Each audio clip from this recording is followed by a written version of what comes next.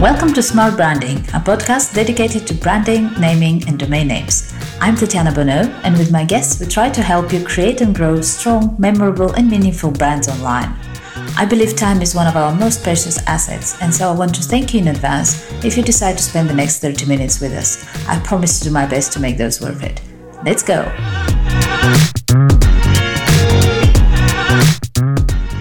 So today our guest is Mary Harcourt, entrepreneur, speaker, founder, and currently the CEO of CosmoGlo Lighting. Thank you for making the time, Mary. It's lovely to have you here. Thank you so much for having me. Let's start with a little bit of a background. Tell me a little bit about yourself.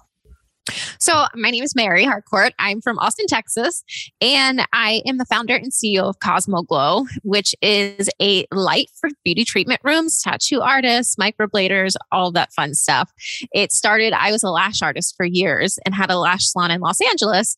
And when I had my salon, we realized that there was just no appropriate lighting. And I struggled with lighting. It would overheat us. We would get shadows, and we replaced our lights so many times. My staff was still never happy that I decided to make our own light, and from there grow a huge company, which came as a pivot from COVID because we were under state regulations to close our salon for an extended period of time. So I switched gears from running a lash salon in Los Angeles to growing a company that has taken over, and we are hopefully going to be globally distributed this upcoming year. So it's been a really exciting ride. Wow. So, okay. So people struggled to keep their jobs or just keep it together during COVID. You not only didn't get sort of distracted with that, you actually launched a business. You know what it is? COVID was crazy. No one knew exactly what it was. No one knew how long it would last. And everything was in a free fall. And so when it comes to disrupting your life, it's a hard decision to say, I'm going to take something that's working and change everything about it. But with COVID, everything was already changed and nobody knew what was happening. So it's like, what's one more thing that we already have so much up in the air and we have no outcome of how anything's going to work? What is one more thing? So we just threw in another project. I love that logic. Yeah, I love that. Exactly. And in a way you can say maybe if it wasn't for COVID, you would have, you mentioned you were struggling with lights pretty much all your life before that, all your career. And maybe if it wasn't for COVID, you wouldn't have taken that step to say, okay, I'm going to actually do something about it. Yeah. Because it does. I mean, honestly, I'm doing my lashes as well. And I know exactly what you're talking about, not from, firsthand, I'm not doing it, but I have my lashes done. And I know, the time it takes to do everything and the struggle, like what I see, I don't see the part where the person doing my lashes is struggling with the light because my eyes are closed. But what I do see is after that, when they're trying to take a perfect shot to put it on their social media and use it for the marketing, that's a nightmare. That's like, they're turning the thing around and moving it and trying different things. And hold on a minute, can you take the flash of my phone and whatever, that's probably better than me. But the thing is, when I looked at your website and your product, I was like, how comes that didn't exist before? Yeah, that's the thing with great products. They're so simple. They just make sense. And so we made a product that just made sense. It's so simple. How did you produce that? I mean, did you do that all yourself? What was the process like? So the process was like this. I started in 2019, way before COVID, and I replaced my salon lights 3 times with 3 rooms, and it was getting expensive. It was thousands and thousands of dollars, and my girls were still complaining that either this one's too heavy or this one falls over too much or this one overheats, this one gives shadows. And I was like, guys, I bought them all. There's no more lights to try. And I suggested, what if you make your own? You can prototype your own light. You could have someone make it. And I thought at this point, it's probably cheaper than how much I spent on replacing these damn lights 3 times. And so I didn't really think of it as, hey, I'm going to go into this as a whole business. It's going to be globally distributed lighting company.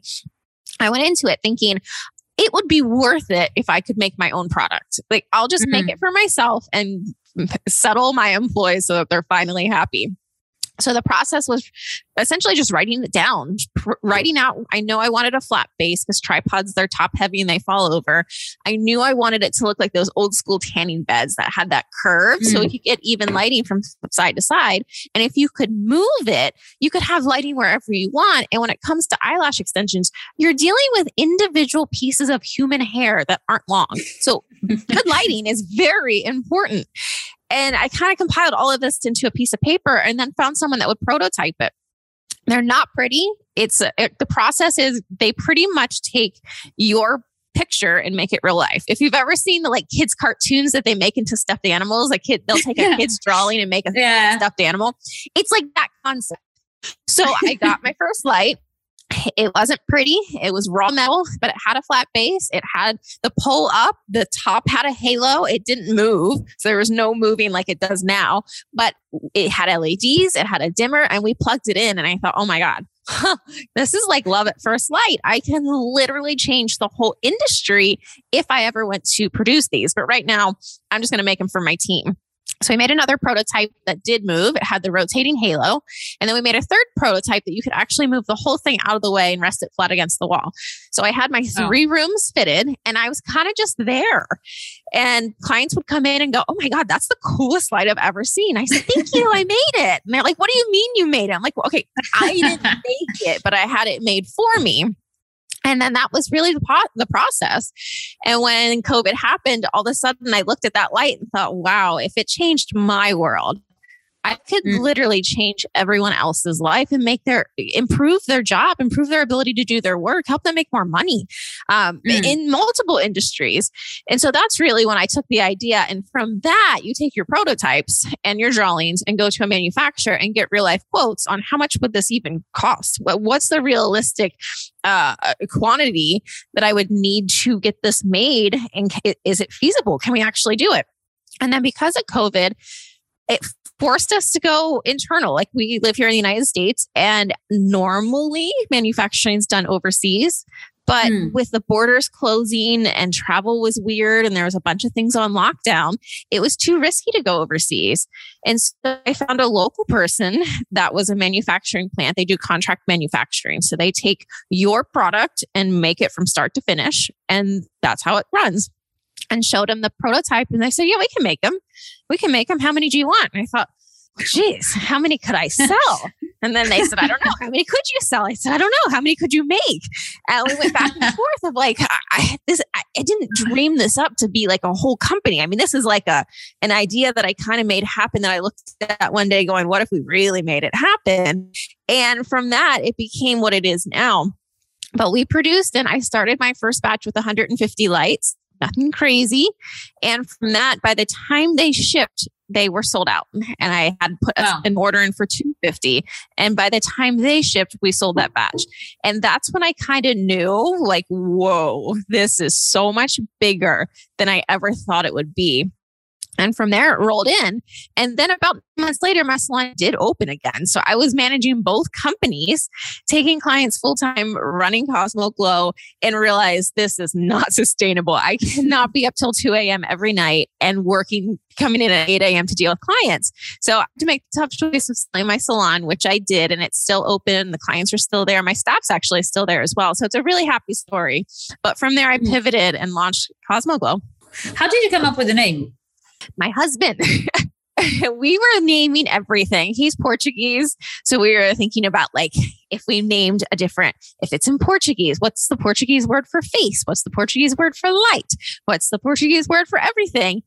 And it's just so complicated to name things. I'm not a good namer. You think about, okay, it's a light, it's used in the beauty industry, but like, what if it was more? What if we did a light nail artist? And what if we did a light for makeup artists? What if we did a light for people doing hair? Like, God, the possibilities are endless. And so that's when my husband had said, like, it's for the cosmetology industry. And I was like, yeah, but Cosmo. And he's like, CosmoGlo. That's it. It's a light, it glows, and it's in the cosmetology world. And so it became CosmoGlo. And it literally was as soon as it hit, I said, oh my God, that's it. So we looked and saw if anything was trademarked. The website was available. The Instagram handles were available. And from there, that was it. And you mentioned you had, actually, I was going to ask you, why did you decide to produce it in the US? But you kind of already answered that. But you ended up still having some issues with people trying to effectively steal your product and produce the same thing in Europe. Yeah, absolutely. It's going to happen when you have a good product. People want it. It was in our first month of production that people said, hey, we want this in Europe. And I said, I will be there. It's just going to take time. I can't do all of this at once, but as soon as I'm there, I'll let you know. And that person had said, well, that's not soon enough for me. There's no reason that we can't have this. Europe needs this light. Our technicians need this light. And so if you're not going to bring it here, then I'll make it. And I had already had patents filed in European Union. So I said, no, I have the patent. I will get there eventually. Please just wait for me. And she said, no, I'm going to make it. And so she did.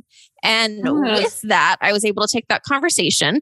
The lights were almost identical, and we were able to go through a full patent suit of infringement and win with a settlement. She had to pull down her website. She can no longer sell those lights. There's a massive fee for each light she sells after this. And it was a big win for us. But on top of it being a big win, it was really just kind of a nice feeling that you invest so much in these patents. I mean, we have patents, copyrights, trademarks, everything. And it costs a lot of money. And so it was nice to get a win under your belt, knowing not only is your product amazing and the whole world wants it, but two, you protected it and you won. And from there, we've been able to kind of just use that as leverage to say, you guys are trying to make a product that's similar to mine and it's my idea. And we're willing to protect it.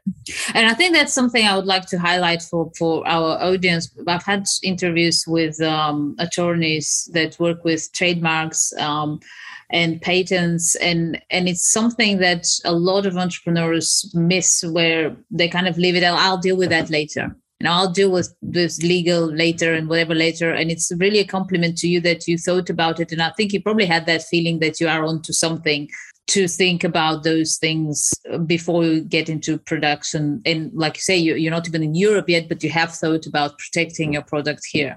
Yeah, it is something people miss. And if you're listening and this is running in your mind, definitely take the moment to stop and do your research of if it's right for you to protect it, because you're going to be so thankful you did if you ever have to use it. But trademark is super easy to get. It's just protecting your name. A copyright is protecting your images. In the US, it's an extremely easy process. So we have over, I believe, 1,200 copyrighted images. If that ever pops up on a website, I can get that pulled back down because I own those photos. And then the third layer is the patents, which is a little bit more of an investment, and you have to figure out if it's right for you. But I did know early on, just based on how my technicians reacted to the light, how the clients were reacting to the light, I saw the difference from a ring light to this. It changed the game. That I knew it was going to change the game, and I had to protect it. I didn't know how quick it would take off and how many sales we would have right out of the gate that I wasn't prepared for.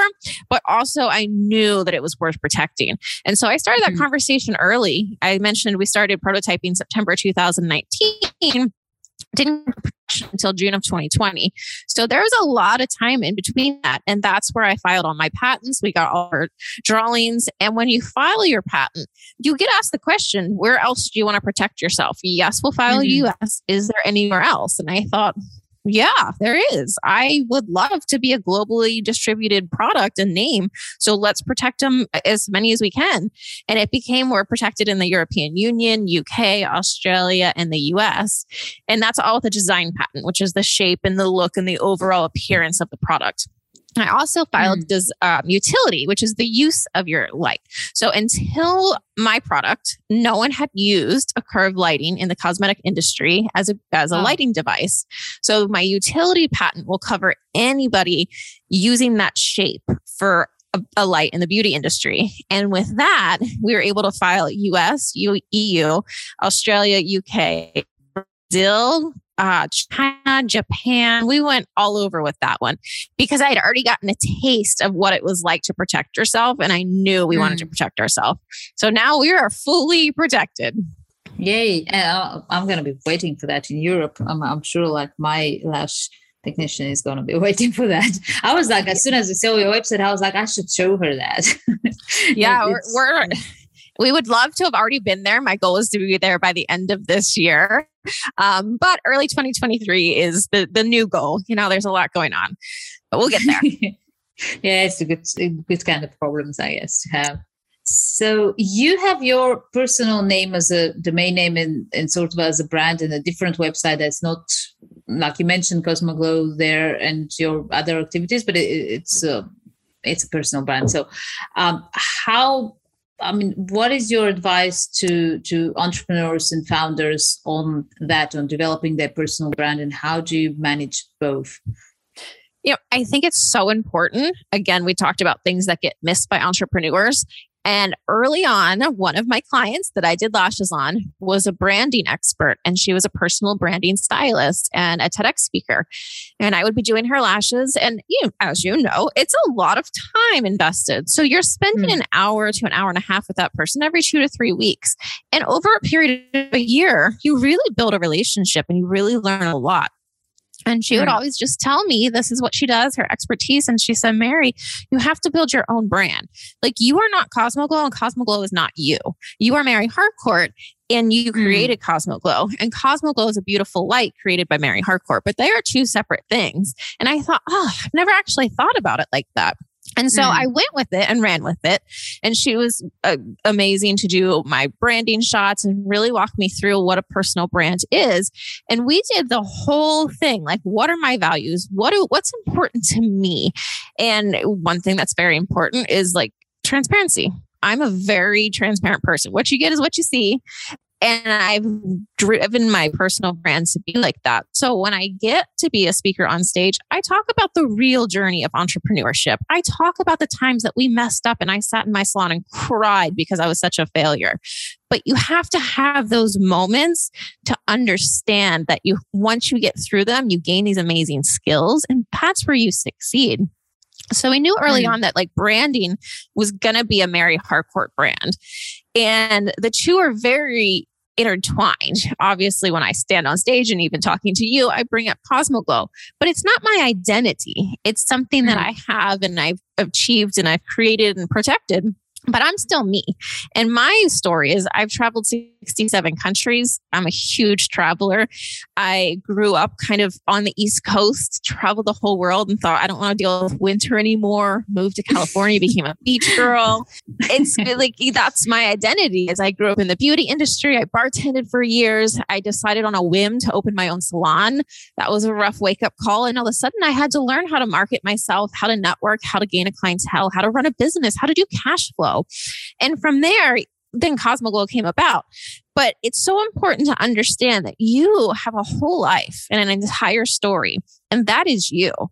And you are not your business, and your business is not you. So as we developed that, we talked about like, what colors make you happy? When you wear certain colors, what makes you the happiest? And I had no clue, because if you look at your closet has so many different colors. But I took it down to 5 colors. I'm in gray today.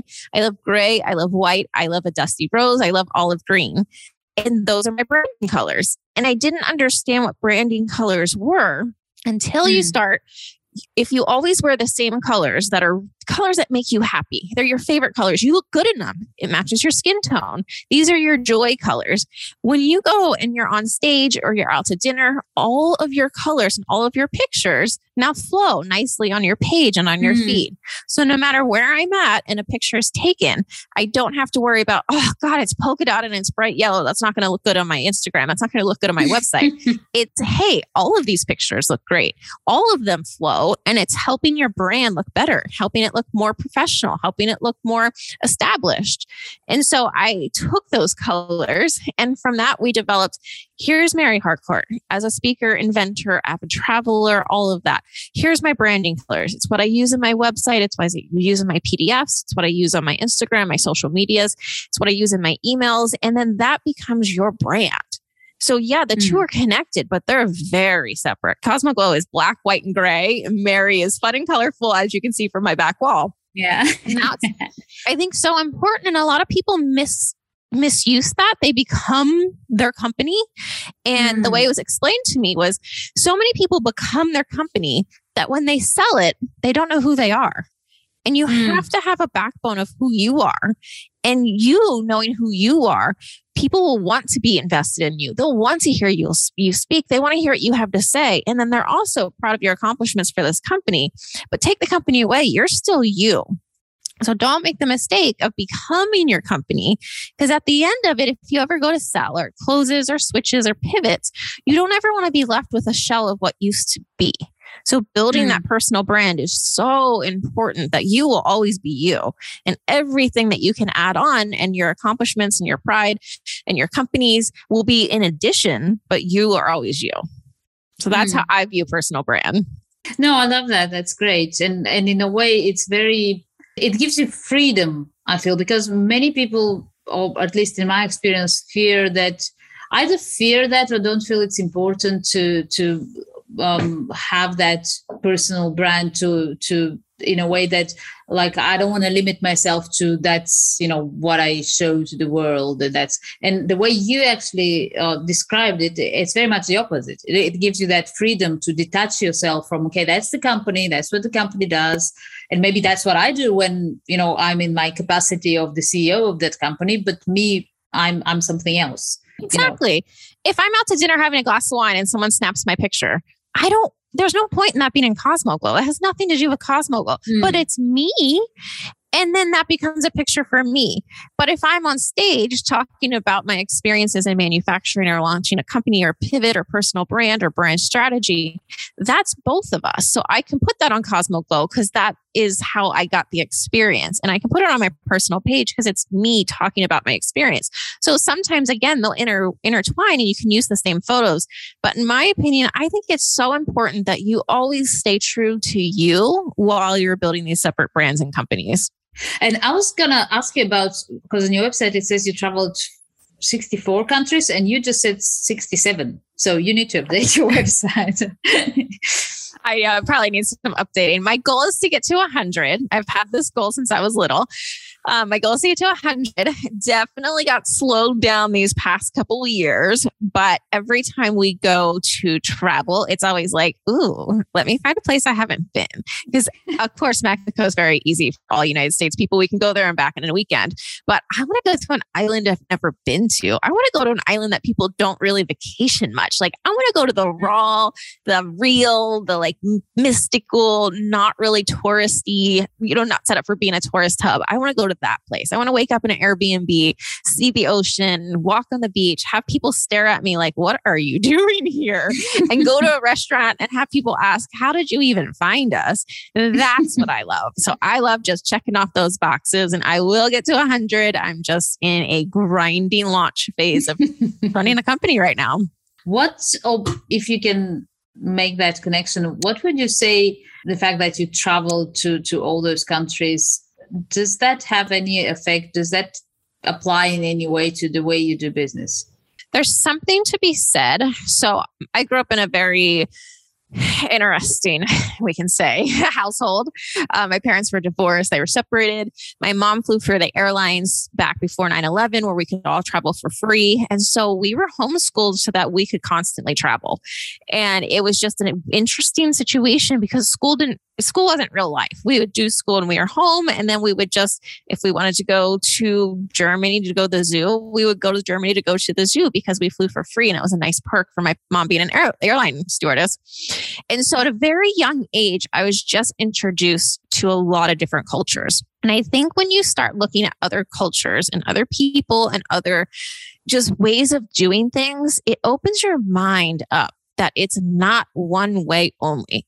And sometimes when we're in our own country, in our own culture, around our own people, even that speak their own language, their own skin color, you can sometimes get stuck thinking that this is the way we do things and that's just how we do things. So you do it that way. Where when you break out of that mold and you see, oh my God, there's people in all different shapes and sizes and colors, and they speak different languages, and they build houses differently, and they eat different foods, and they paint their houses in different colors. It makes you think like, but what else is out there? Like, I want more. How many other ways is there to do this? How many other people are there? How many other types of food is there? How many other colors are out there that we don't see on the daily basis? And when it comes to being an entrepreneur, I think that's such almost an intoxicating trait to have, where you question everything. Instead of being told this is how it's done, okay, cool, I'll do it that way. We're told this is how it's done. Have you thought if there's a different way? Have you thought about making it a different color? Have you thought about making it a different design? Have you thought about doing it better? Maybe it can be more efficient. Maybe it could be cheaper. Maybe it could be classier. Maybe it could be more convenient. And I think you just start questioning everything. Where me, I looked at my light going, there's got to be a better way. There's no way like this is not the solution. So if there was a solution, what would it look like? How would it act? How would it feel? What would you feel when you use it? What solutions would it offer? And you just start asking those questions to where you get the answer in your head and just say, oh my God, I have the answer. So then you make it happen. But I think it's such a very parallel trait to a traveler and an entrepreneur, that we want to experience everything. We want to see different ways of how things work. And we're not settled on, there's one way to do anything and one way only. We're on the opposite side of there's multiple ways. So let's try them all. I think that brings me back to you. You said something at the beginning. You said a phrase which, if you're not using it somewhere in your marketing, you should, because it really stuck with me. You said, "There's no more lights to try," and I was like, "Yeah, that's the thing." So somebody like who hasn't had that experience of traveling and experiencing different things would have been, well, there's no more lights to try. That's it. Those are my choices. And you went like, okay, I'm going to make one. Exactly. And traveling to some other countries, as we've mentioned, I like to get off the map. I used to say if I would disappear, no one would be able to find me, because the city I went to didn't exist. But when you get to these places, they don't have access to big box stores. They can just go in and buy something off the shelf. And their resourcefulness is incredible. How they use normal household items to turn them into other things that do things matching. You can buy an item, or they just made it out of water and it works, or they made it out of bamboo and it's amazing, or they made it out of this. And like seeing that ingenuity and resourcefulness always stuck with me. And I feel like that's the connecting point between a traveler and making a product, is you look at things so differently, and there's a way. You just haven't figured out the way yet. But if it's made out of bottles, or if it's made out of bamboo, I know I can make it work. How do I make that work? Who is CosmoGlo's perfect or ideal customer? Honestly, we're exploring and figuring out more every day.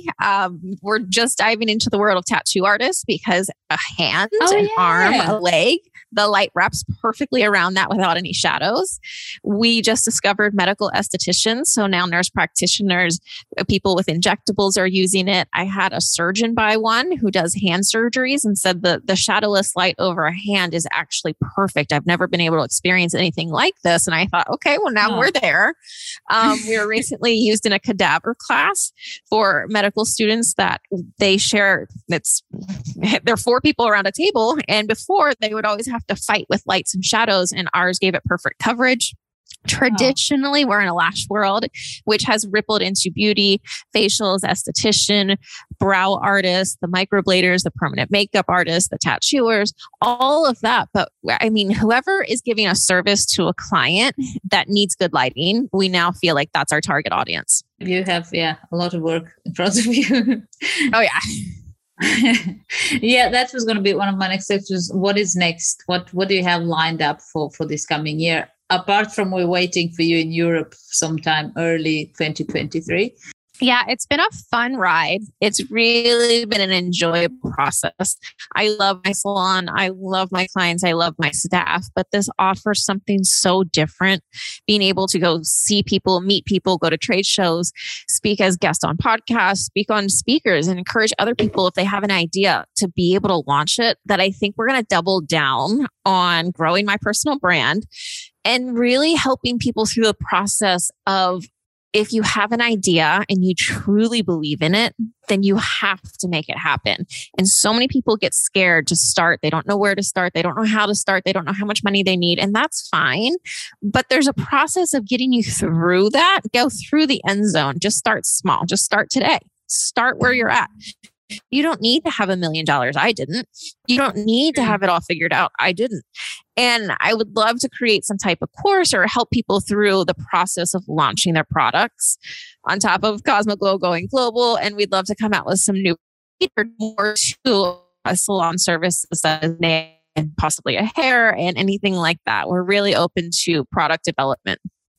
Yeah, that was something I was going to ask you. And you kind of answered it. What would your advice be to people launching a product? And especially that you actually launched a physical product. It's one thing when you're contemplating, can I do this? Can I do that? And it's something that's a digital product, which doesn't require that much investment and that much research and etc. And you actually launched a physical product. So yeah, what would your advice be to somebody like sitting thinking about, can I do that? You can do it. Just do it.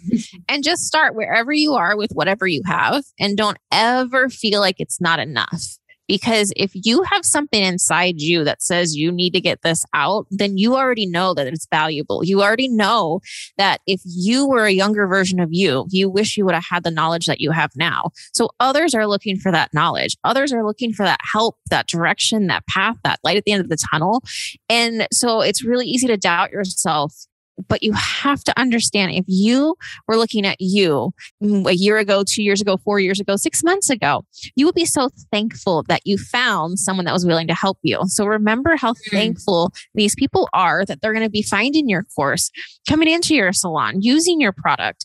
And that should be enough of a driving factor to make sure that you commit to it and just get a little bit of forward progress every week in making it happen. And it doesn't have to be at a crazy scale. You don't have to do 1 million units. You don't have to open 10 salons. You don't have to sell 1,000 courses. It can just be start where you are. And eventually you're going to figure it out and you're going to fine tune it. You're going to perfect it. But that's all part of the journey. Right now, just focus on doing it, starting, getting there. I love that. I've never thought about it that way. Because, people oftentimes say, what would you say to your younger self? Da, da, da, da. The way you framed it there, where, thinking about your younger self or yourself even a couple of months down the line, in the past, and how many people are in that position, because we don't think about that often. That's a great logic to have. Yeah, I mean, it's really true. And it kind of helps remove the doubt is you're thinking about all the doubt that you have, but think about all of the value you're offering. Think about how much help you help someone else or how much you wish you had it. And that usually helps take the fear away and gives you that motion to just make it happen. Go do it. Great. I don't have any more questions, but I have one that's almost, I looked at your Instagram and I saw there's a pig there. Is that your pig? What? You have a pet pig. I have pigs. I have 11 pigs. Really? Oh my God. Yeah. 3 of them live outside and they just had piglets. So 7 piglets. Oh. And then 1 of them live in the house with us and he's going to be our house pig. But he's super cute and adorable and they're the best pets. I never knew they were. Everyone always told me, but they're amazing. They just are always in a good mood and so happy. And they wag their tail like a little dog. Like when they're happy, you talk to them. Yeah, their tails wag. And they are snuggly and they just love being bundled up in little blankets on your lap and they're so cute. I love them so much. Oh my God. I love that. It reminded me, my aunt, she loves animals and she always ended up being the one who, somebody didn't want that dog or that kitten or whatever. She everything would end up in her house. And that's how she got a pig once. And the idea was because, it was from people who meant actually to eat it and whatever happened, they ended up giving it to her. So her husband thought we're talking about a village in Ukraine. Okay.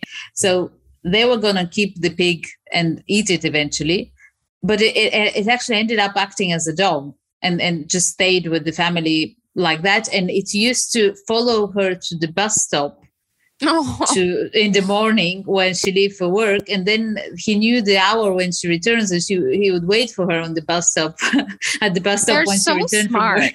It's crazy. Like, I think before that I never thought about pigs in that way, but like really it was as a dog, and there are like, I don't want to offend dogs, but I think it could be even smarter than a dog.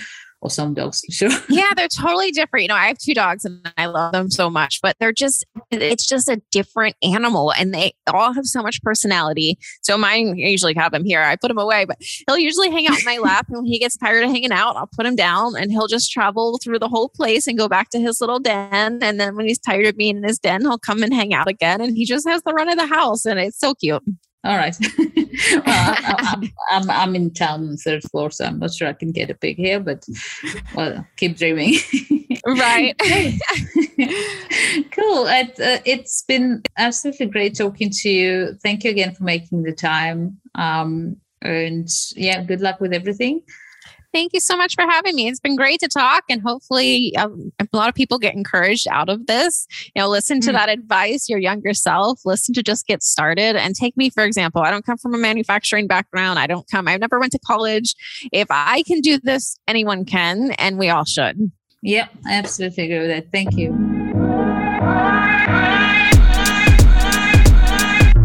Thank you for joining us in this episode of Smart Branding Podcast. Feel free to visit smartbranding.com for more information, and reach out if you have any suggestions, questions, ideas, or just want to learn more about how a good domain name strategy can help you build a strong and successful brand. See you next time.